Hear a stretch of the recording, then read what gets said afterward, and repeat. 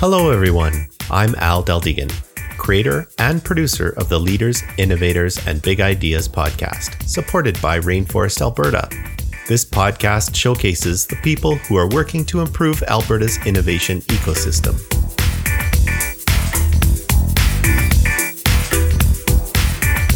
This episode is hosted by Peter Baudouin. Peter manages strategy and partnerships for an innovative alliance of energy companies committed to reducing environmental impacts through collaborative R&D efforts.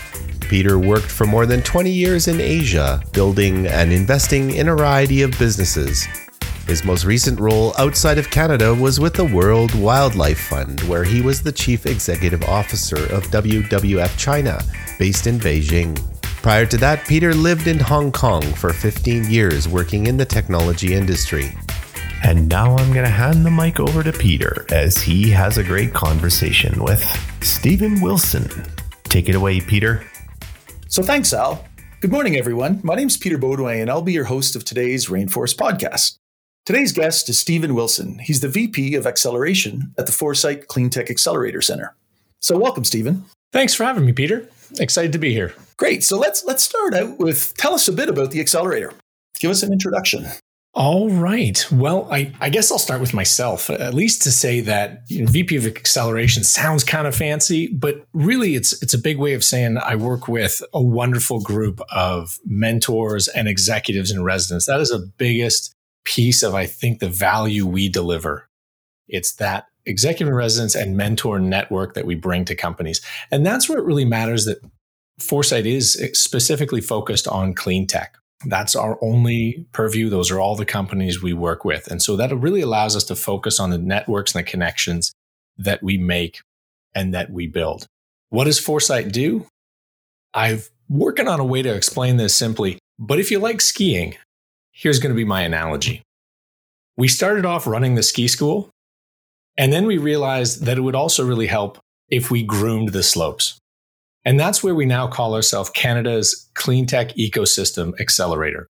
We still run the ski school. That's what I'm in charge of. But we've also added that grooming capability. What we've realized is that the ecosystem needs more than just training of the SMEs. We need to break down some of those barriers and bring together a number of different groups. We call it the Helix 5 model. So you obviously have your SMEs in there. You've got these little startup ventures.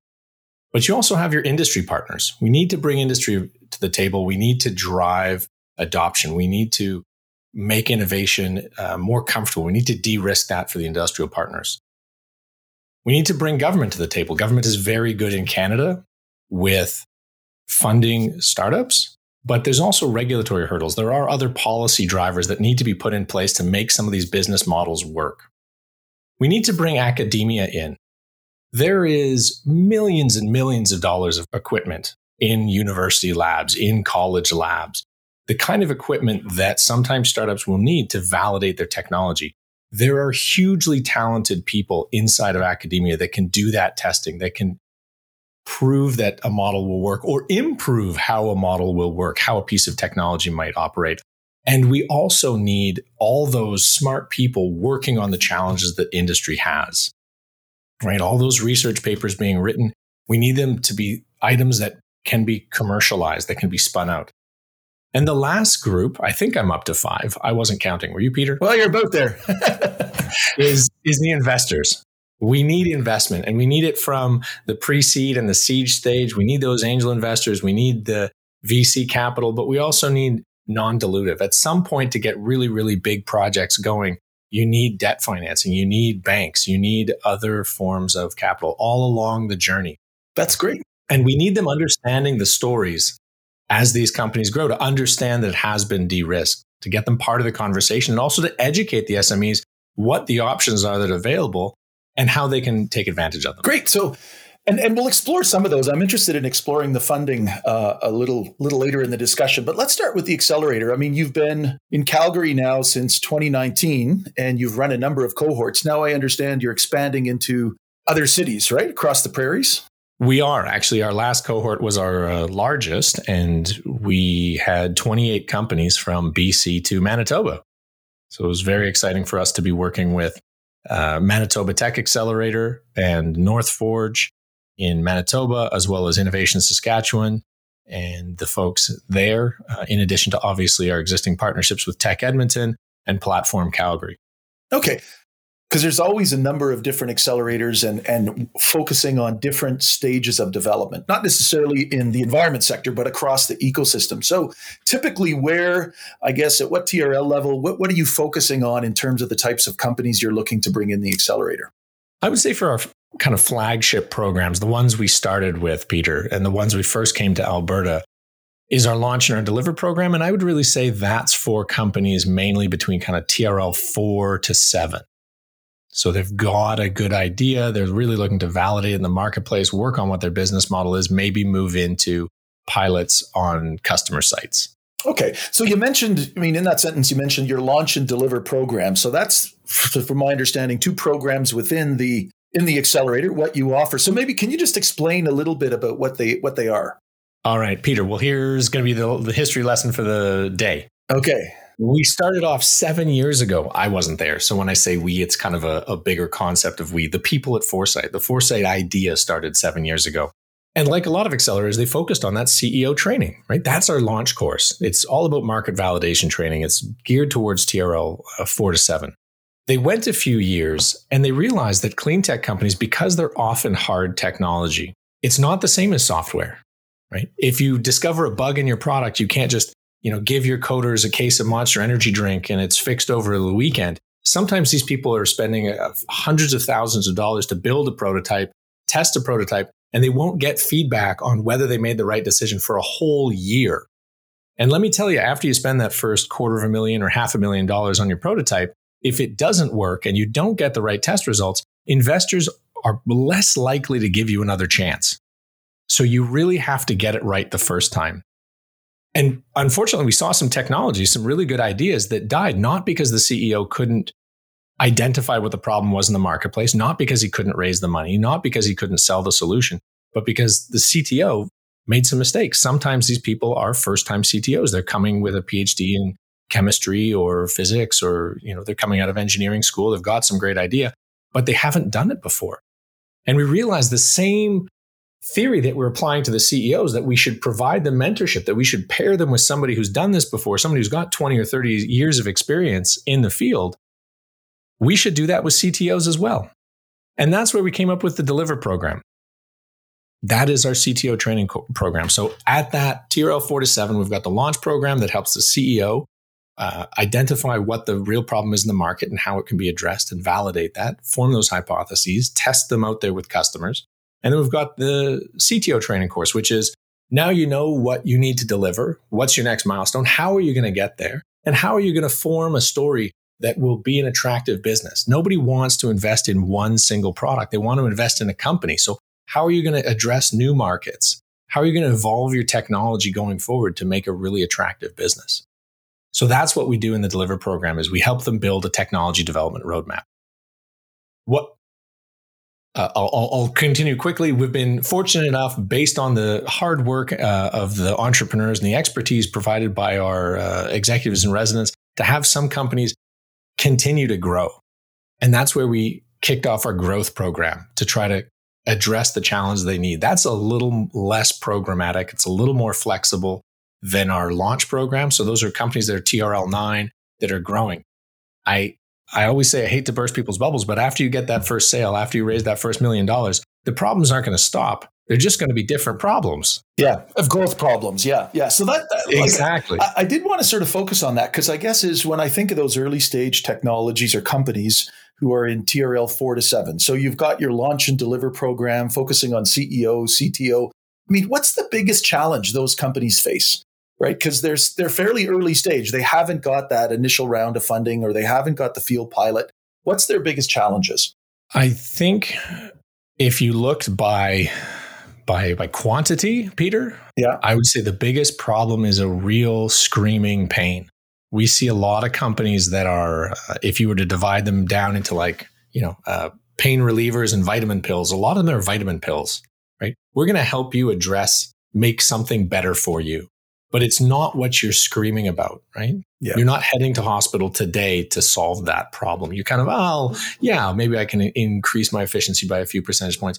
but it's not the real problem that the customer is looking to address, right? It's in that CEO's statement of here are the big goals for the company in the next year. It's not hitting that level. So we even sometimes say, if people bring up the fact, I mean, we are a clean tech accelerator.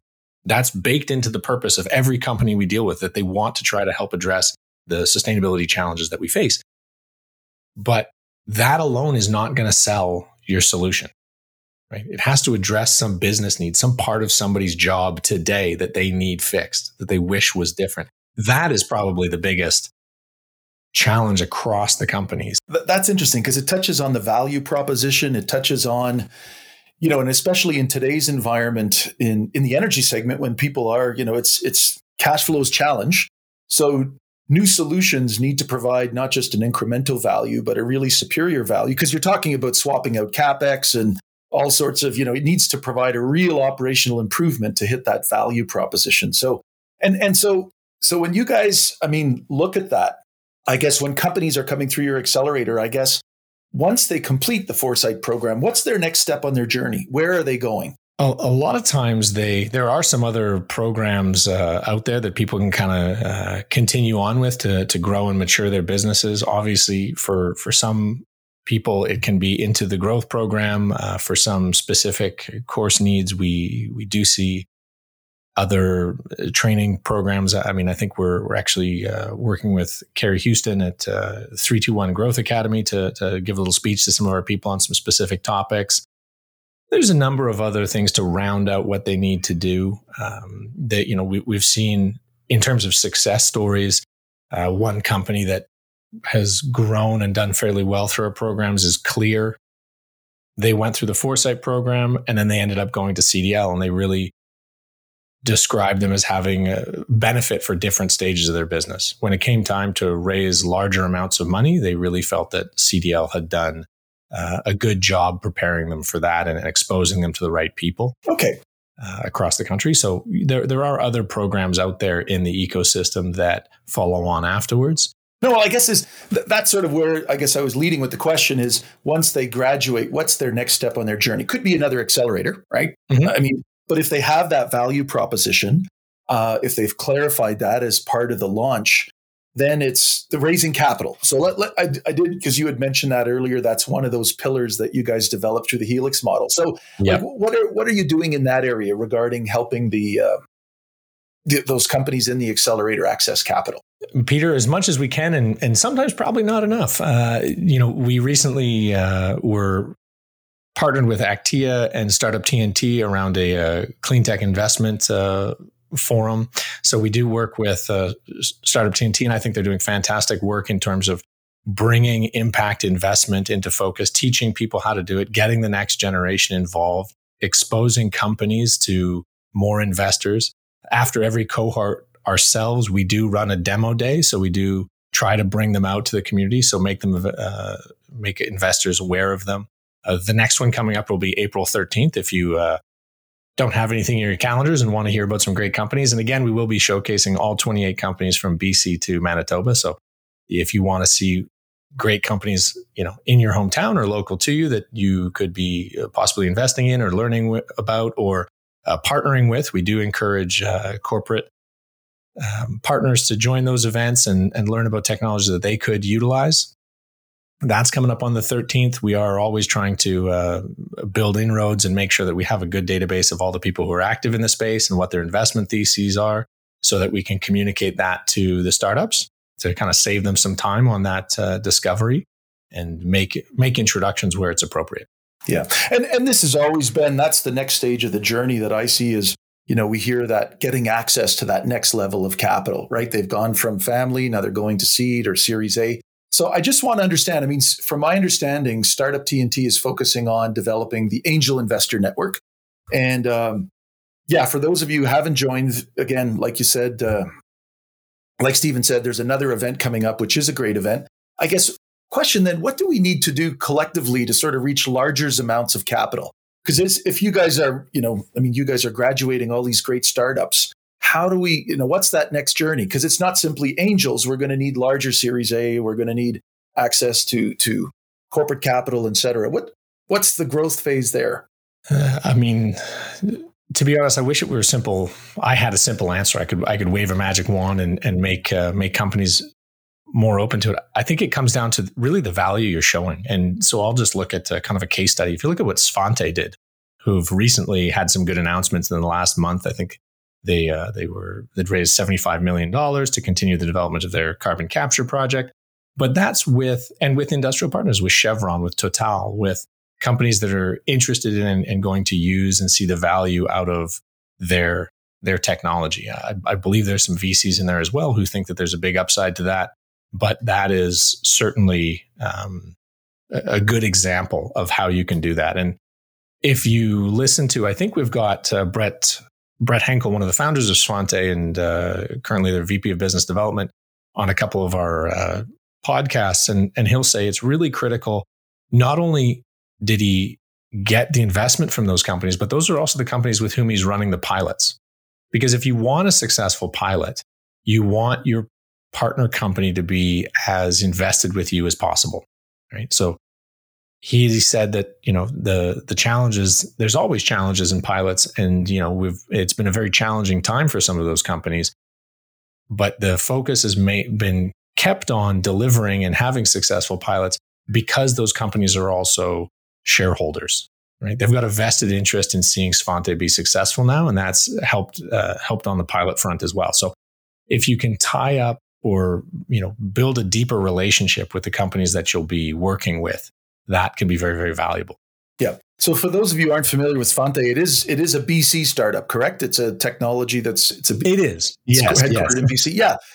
But they're working in energy and they've got, it's a great Canadian success story, right? And it's on the growth path, which is great. So but on the pilot, I just want to ask about that, Stephen, because I understand you've recently signed a deal with Unique Ventures out of Houston, right? So which brings new skills and opportunity to the table. Can you talk a little bit about them? Absolutely. I think Unique are a wonderful group of people with deep energy experience, and they're based out of Houston. So again, if you look at expanding the access to network, I sort of talked about our network of mentors and executives in residence and some of the people that they can introduce SMEs to. Having a partner like Unique based in Houston opens up another world for the companies we work with. Unique also focus on a different part of that commercialization journey than we do, right? Once you've got that value proposition, what do you do with it? How do you go get that initial pilot? And so Unique have what they call their Radar program. It's a 4-week program, and it focuses solely on the business case for your pilot. And after that, the goal is to help introduce you to the industrial partners with whom you might, make a presentation and eventually get a pilot. And so because of our educational portions are complementary, right? We kind of work on, let's build up who your customer should be and what your value proposition is. And they really work on, okay, now let's get down to the business case for this pilot. Let's work on some of the financials. It's very complementary. And they've had some good success in getting pilots for their companies. So we're excited to work with them to support the ecosystem. Yeah, no, it sounds like a great opportunity to partner. So if I understand, you have, you started off with your programs where you had launch and deliver, then you looked at grow, then you've got Startup TNT that's helping you get access to angel investors, and Unique is now helping you get pilots, right? So these companies, hopefully they graduate out of the accelerator, et cetera. Have you started yet sending companies? Because are they in Houston? I mean, have you started to build that bridge out, or is that the next step? I would say we're building the bridge. You can't drive across it yet, Peter. Okay.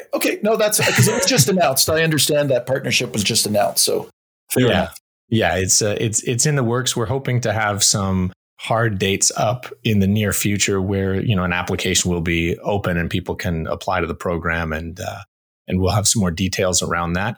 I think what's interesting to me, and as you were speaking, it highlighted to me something about Foresight, and we're very collaborative. And I sort of mentioned already that in Alberta, we're working with Platform Calgary and Tech Edmonton, and we're working with Startup TNT, and we're working with Unique.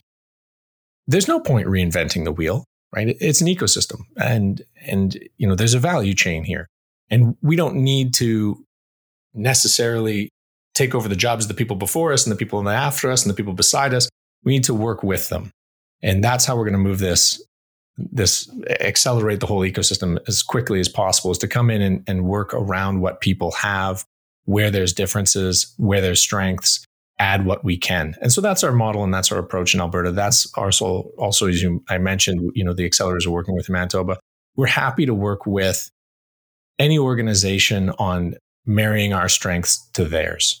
And so, there's some things that we might do in BC that we don't do out in Alberta. There's things that in Alberta, we're looking at seeing how we can bring them to BC because they're done better by different organizations. It's always about learning. It's always about sharing and collaborating and keeping the end goal in mind. We get the joy and luck of being a very altruistic and mission-driven organization, driving clean tech forward. I think these are solutions that we all want to see. That's great. So I guess exploring then, you have done a lot, like you say, where you see if there's a white space between you and the other organization, you guys will look to fill it with a service, or if there's a partner that can deliver that, you'll bring them in, which is a great model because you're, very collaborative, et cetera. So I guess where do you see the biggest impact for growth in clean tech sector going forward? Because, you've got your hand in building some of the startup accelerator, creating mechanisms for the funding now, of pilots rather, and then angel investors. So where do you focus next? I think if we focus on doing all those things that we've laid out, Peter, that's a pretty big job. I think we really deliver excellence there. That's a fantastic outcome as it is. And it's, each venture needs some personalized support. It's different in every technology space, is different in every sector. And the breadth of clean tech. I mean, we've got a great little company and Synergraze and Tamara Loisel, and looking at food additives that'll reduce the methane emissions of the cattle industry and the beef we eat and the ultimately the food sector. That's a fantastic approach to it. We've worked with other companies in the ag space as well. We're working with people who are obviously doing carbon capture. We're working with people who are doing water treatment. We're working with people in the built environment who are doing sensors to improve the efficiency of buildings. It's a broad swath of companies that we are working with and industrial partners that we need to bring to the table to, run challenges, to do reverse pitches, to really educate people about what those problems are. Remember I said earlier, the biggest issue we see is we need more problem-driven innovation, right? What is Quadrille Property Management going to go out and spend $10 million tomorrow retrofitting all their buildings with if you could do it, right? If we can get that question, then the answer becomes easier. Yeah. So that's kind of the focus of, I think, what we want to do is we want to help drive that problem-driven innovation. We want to make it clear what the problems are that people are screaming for today that they'll actually adopt, because adoption that's the problem I see, right? I mean, heat pumps are more efficient. You can electrify buildings. There's some grid problems with it, and there's some cost problems with it. But there's a wonderful stat we love to throw around that 50% of the technology we need to hit our goals to be net zero in 2050, it already exists today. For sure, we have to get the other 50%, right? Yes, we need to do more. But it's for those, it's driving cost curve issues, deployment issues, uptake issues, tax incentives, et cetera. Yeah, there's a whole, it's not just the technology, it's all the ancillary stuff. No, that's great. So if either companies or potential partners, so meaning startups or potential partners, want to know more about the Foresight Accelerator, what should they do? Reach out to me. If you're a corporate, I'll help you navigate our internal machinations, the complex Byzantine network that we're building. But really, on the front end of it, if you're in the accelerator, you want to be partnered with the accelerator delivering the program, feel free to reach out to me. I'm sure there'll be an email appended to the end of this message or somewhere written alongside of it. If you're interested in the corporate partnership side, Jacob Malthouse is heading that up, but I'd be happy to introduce you to him as well. If you are a company who wants to apply, there's a link on our website. But again, if you have some questions, if you want some more clarity, feel free to give me an email and we'll make sure to talk to you. Okay. So you're available on LinkedIn anyways. They can contact you through there as well. Yep, okay. Absolutely. Stephen C. Wilson, if you're curious. Okay. There's a lot of Stephen Wilson, so I had to differentiate myself somehow. You're going to okay. Okay, well, look, thanks very much for your time today, Stephen. I do want to say, thanks for taking time out of your busy schedule to talk with us today. Peter, it was my pleasure. I thought this was a lot of fun. Have me back anytime. Yeah, it was good. It was good. Yeah, okay. Okay, and for all out there, for the listeners, thanks for listening today. If you haven't already, visit rainforestab.ca and sign the Rainforest Social Contract. Become part of the inclusive, silo-busting, sector-agnostic, all-industry, open-sourced, ego-shrinking, ecosystem-building, entrepreneur-focused, wide-open social barrier-smashing community known as Rainforest Alberta. This episode is brought to you by Community Now Magazine. Engage, inspire, educate together. Music for the show was created by Tony Deldegan. Please be sure to share this episode with everyone you know. Also, don't forget to come by and say hi at the next Rainforest event. Let us know what you think of this podcast. If you're interested in being either a host, sponsor, or a guest of the show, send me an email at rainforestpodcast@gmail.com. Thanks for listening.